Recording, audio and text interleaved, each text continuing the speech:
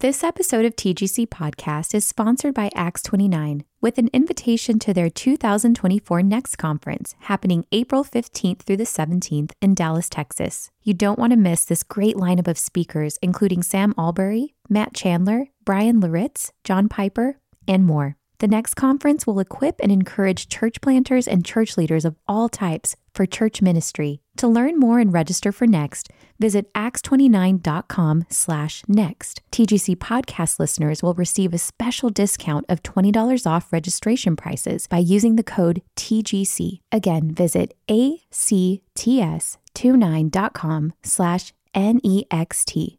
That's acts29.com/next.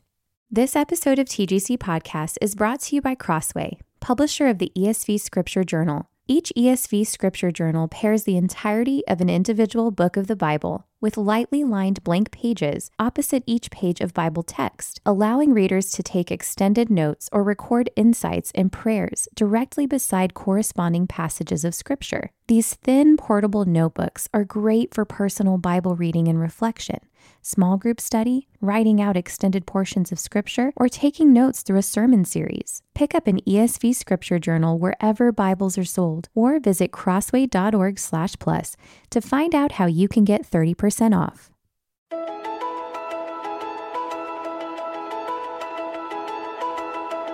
You're listening to the Gospel Coalition podcast, equipping the next generation of believers, pastors, and church leaders to shape life and ministry around the gospel.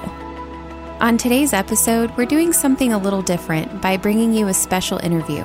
It's between our senior writer at TGC, Sarah Zylstra, and David Wells, one of the most influential theologians you've never heard of. David's story points to how God truly does direct each of our steps. After listening to their conversation, send us an email at ask@tgc.org. We'd love to hear your feedback. And if you'd like to hear more interviews like this one, that's ask@tgc.org. Now, here's today's episode with Sarah Zylstra and David Wells. Hi there. This is Sarah Zylstra, senior writer for the Gospel Coalition. My job is to find and report on places where God's Spirit is at work in the world. So, I hear a lot of stories of Christians who are living sacrificial, joyful, kingdom-advancing, God-glorifying lives. I'm excited to share this one with you. David Wells is probably one of the most influential theologians you've never heard of.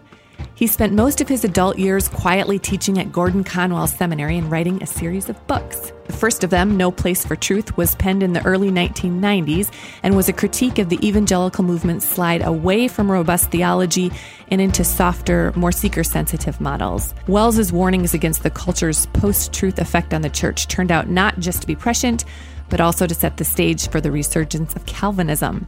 The book helped theologians such as James Montgomery Boyce, Al Mohler, R.C. Sproul, and J.I. Packer to form the Alliance of Confessing Evangelicals. Many of them would later organize Together for the Gospel and the Gospel Coalition. Wells's students included TGC board chair Kevin DeYoung and Capitol Hill Baptist Church pastor Mark Dever. But if you'd met David Wells as a child, that's the last thing you would have predicted for his future. Wells grew up in Zimbabwe in the 1940s, back when the sub-Saharan country was a British colony called Rhodesia. His grandmother had traveled there from Scotland, alone and embarrassingly divorced, years before. His mother was a secretary, his father a soldier who fought in the last successful sword charge of World War I. When his father became a judge and district commissioner, the family lived in the bush, as Wells says, which means their home had few neighbors, no street out front, no running water, and no electricity. Here's Wells. My dad was legally trained. He administered law, and it was like, on a very minor scale, it was like a governor of a state here. He took care of soil erosion. One of the things that he had to take care of was wild animals that were being problematic. Sometimes elephant will become very, very destructive. And also the crocodile in the rivers. There was one place where women were going down, they went down to the river to wash stuff, and these women were disappearing. And my dad shot a crocodile, a large one, and opened it up, and there were 17 bracelets inside it. He had to take care of stuff like that too. Wow. So it feels like the boldness of you leaving home was pretty bold, but it was also pretty bold to live at your home. Yes, you had to be very aware of your surroundings at all times and be able to protect yourself if needs be. I can still remember in one place we lived, it was called Motoko. I used to sleep on a screened-in porch, and behind us there were hills. We called them koppies. It was an Afrikaans word. And in this koppie behind our house, there was a family of leopard. And I used to hear them just about every night. They were obviously in a pattern. They would come right by our house and by our screened-in porch. And I'll be honest, it really alarmed me. Yeah. Because you have this vision of a leopard coming through the screen and getting. Yeah. I can see why that would worry you. Yeah. But you kept sleeping out there. I did. The Wells family went into town about once a month for things they couldn't produce themselves, like tea or sugar. The rest of the time, they lived off the land, shooting guinea fowl, pheasant, duck, and small antelope for food. Early on, Wells learned how to handle himself around wild animals. My dad had to go to this very remote part of Zimbabwe on official government business. And we stayed in these little African huts on the bank of the Sabi River. And I thought I would just go out and see what I could see. And I did. And I didn't realize that the lion were about. And I did when one roared very close to me. Lion usually roar at night. Okay. And they're warning each other because lion fights are usually fatal. Oh. So they're telling each other, stay away, we're here. But when you are around lion, as I was in that case, your instinct is just to run as fast as you can. Yeah. But that's the worst thing you can do because that excites their instincts to chase. So I stood stock still. I don't know how I did it, but I did for a long time. I had a 22, which is not a very powerful rifle. It's more like a pop gun against a lion. And I waited to see where he was or she was, and it was very close, but I couldn't see it. So eventually I crept back to the camp.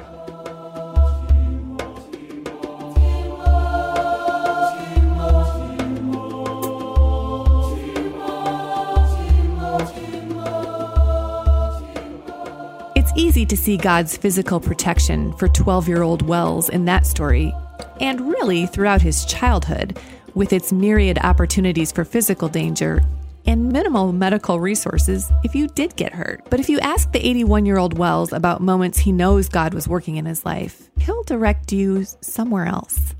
As I look back, I have been struck by the extraordinary providence of God, and in connection with two moves to two different countries. When I left Africa and ended up in England, and when I left England and ended up in the US. these were extraordinary things. When I was growing up, it was at the time when colonialism was just ending, and there were freedom movements springing up in Africa. And these movements came ever closer to Rhodesia. They sort of moved south.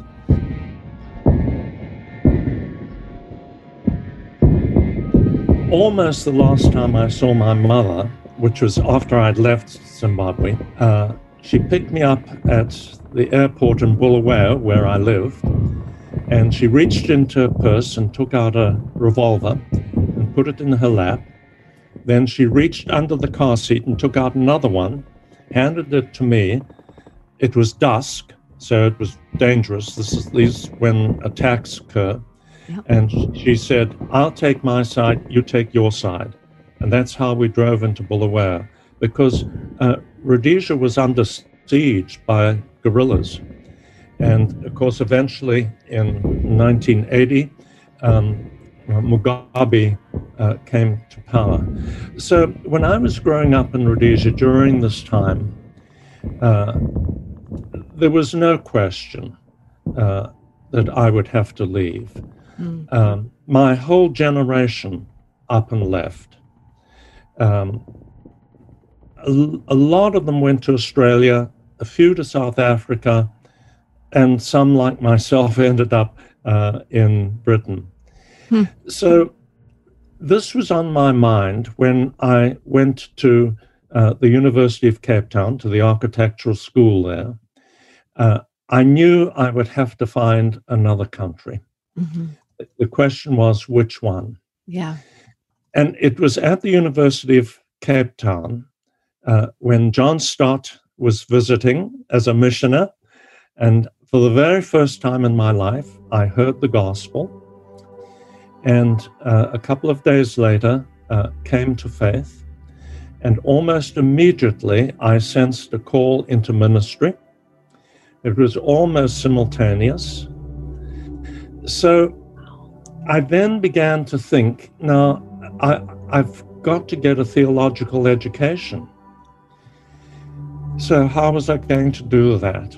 Well, I decided that probably the best thing to do was to go to Britain, to go to England. I went to London, and there I had written to John Stott beforehand, and he said, "Well, come and see me." So I did, and he said, "Where are you living?" I said, "I've got nowhere to live in 10 days' time." So he said, "Well, come and live with me." So I moved into the rectory, as it was called, attached, of course, to All Souls Church. And lo and behold, next door was the Royal Institute of British Architects headquarters. So the day I moved into the rectory, I went next door. I needed a job. I had no money.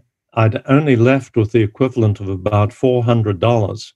So I was just about out. And there was a bulletin board with positions that were available.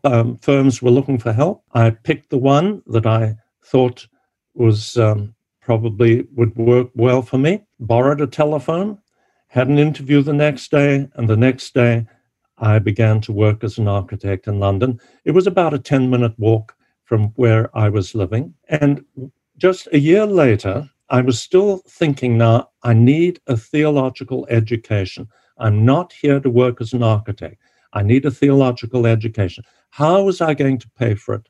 Yeah. And someone mentioned to me there was some London County Council awards, and I thought, I couldn't apply for that. I'm an immigrant. I've just arrived. But I did, and the amazing thing was I was given not only an award, but the major award. How did you pull that off? Like, did you write a really good essay, or what? How did they give that to you? Sarah, I can't explain it. I honestly can't, because that major award paid for my tuition and living expenses. So I started at the University of London. So, I look back on that whole thing. I had gone out almost like Abraham, not knowing where I was going. And the way it all came together was just remarkable. And to me, there is no other explanation than the sovereignty of God and his provision.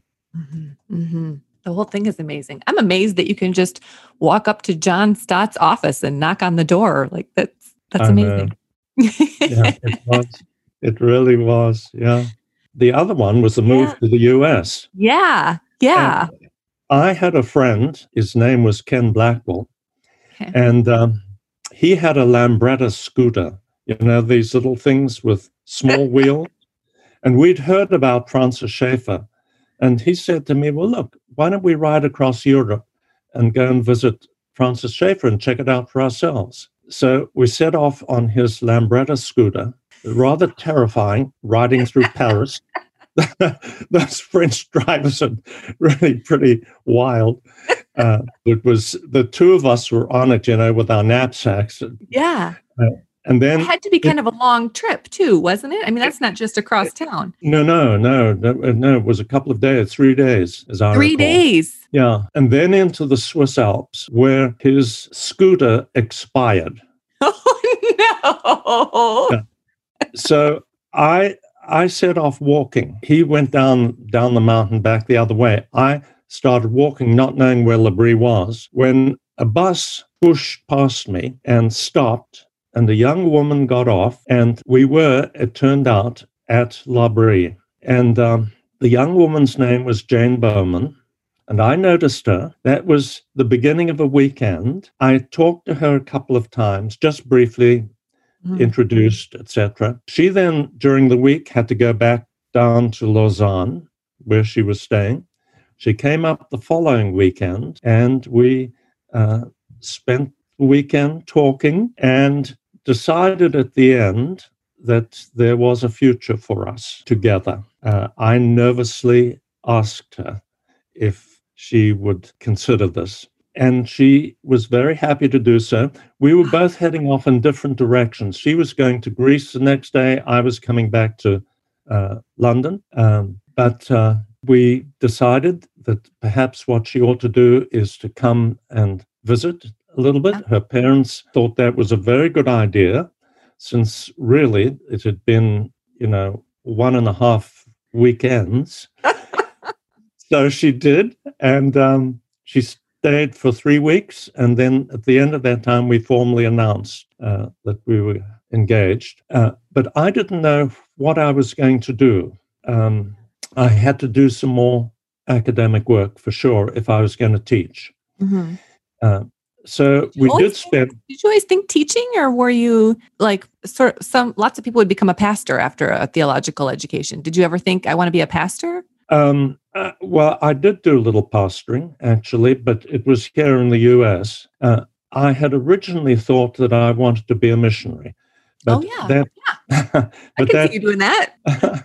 that changed when I was in the middle of my academic work. So I did a degree at Trinity Evangelical Divinity School.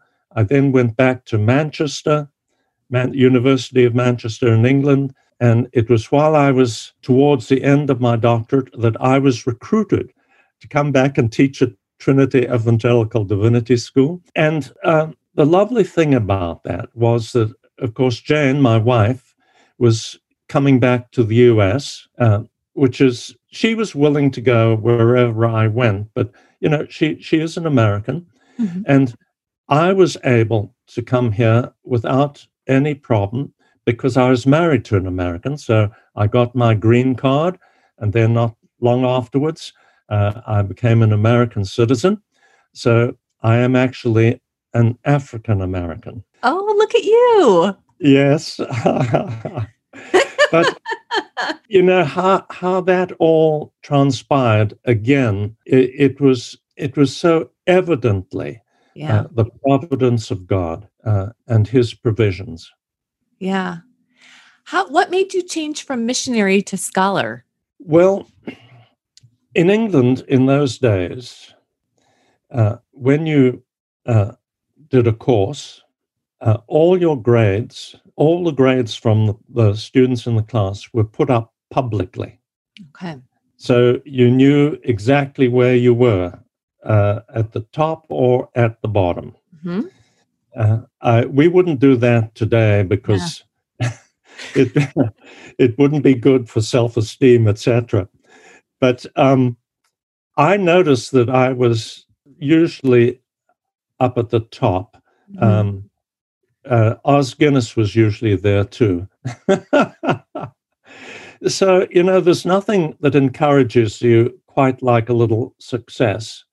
And I began to think, maybe I have an aptitude for this sort of work. So that's eventually what happened. Maybe if we put up those scores today, some students would be encouraged to sue.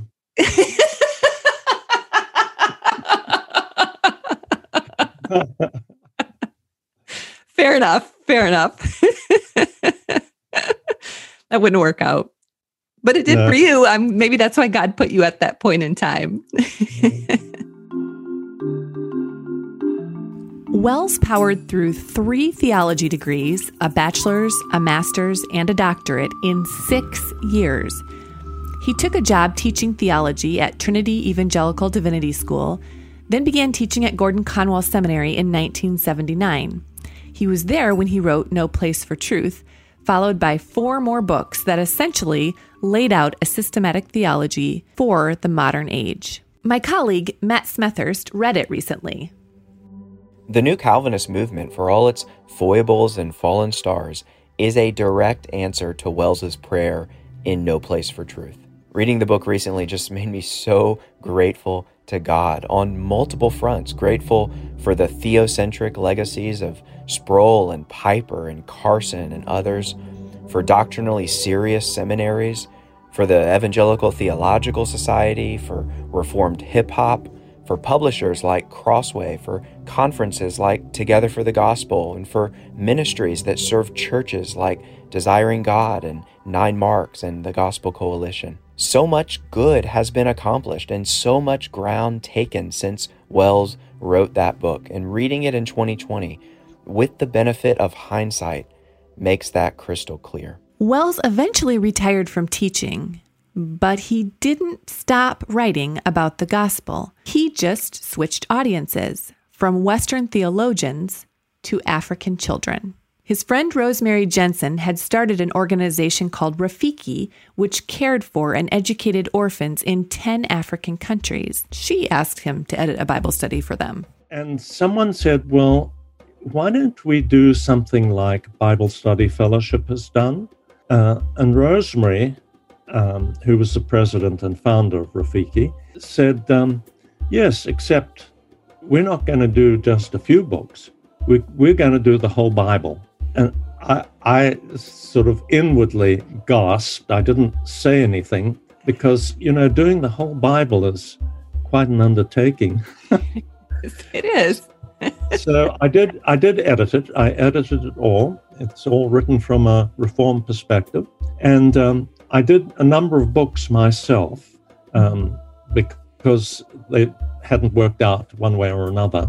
And since this is Africa that we were thinking about, and Christian materials are not abundant in many parts of Africa, we really tried to provide something substantive.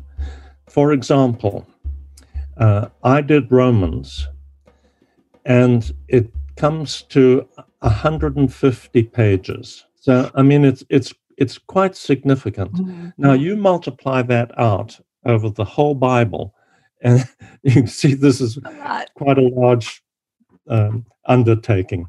Yeah.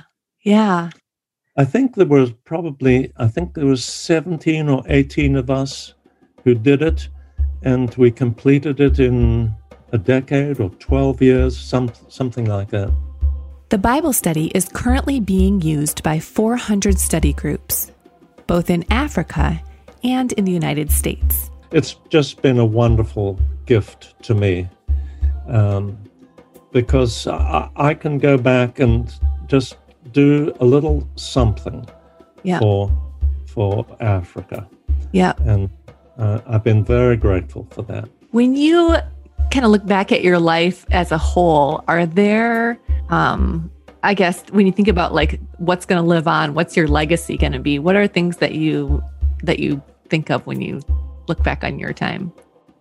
Oh, Sarah, I don't think about that at all. I think you just have to follow the Lord, and in the best possible way that you're able, serve Him, depending on Him and on His grace, and let Him dispose of your efforts however He will. I'm not looking back and asking about, legacy or any of those things.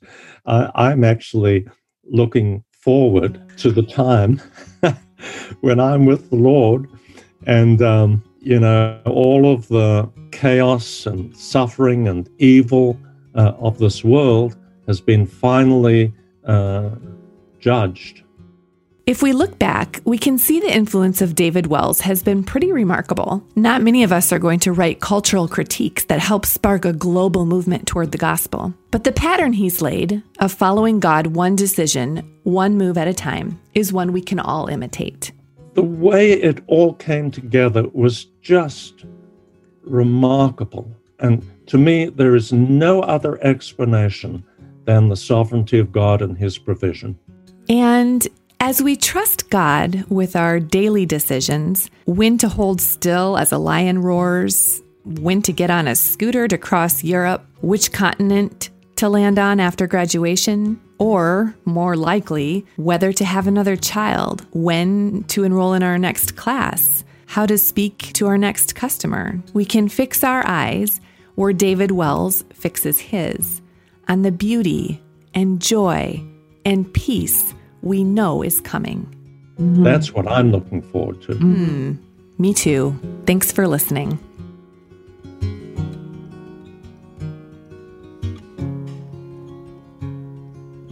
Turn your eyes upon Jesus. Thank you for listening to today's episode of the Gospel Coalition podcast. For more gospel-centered resources, visit thegospelcoalition.org.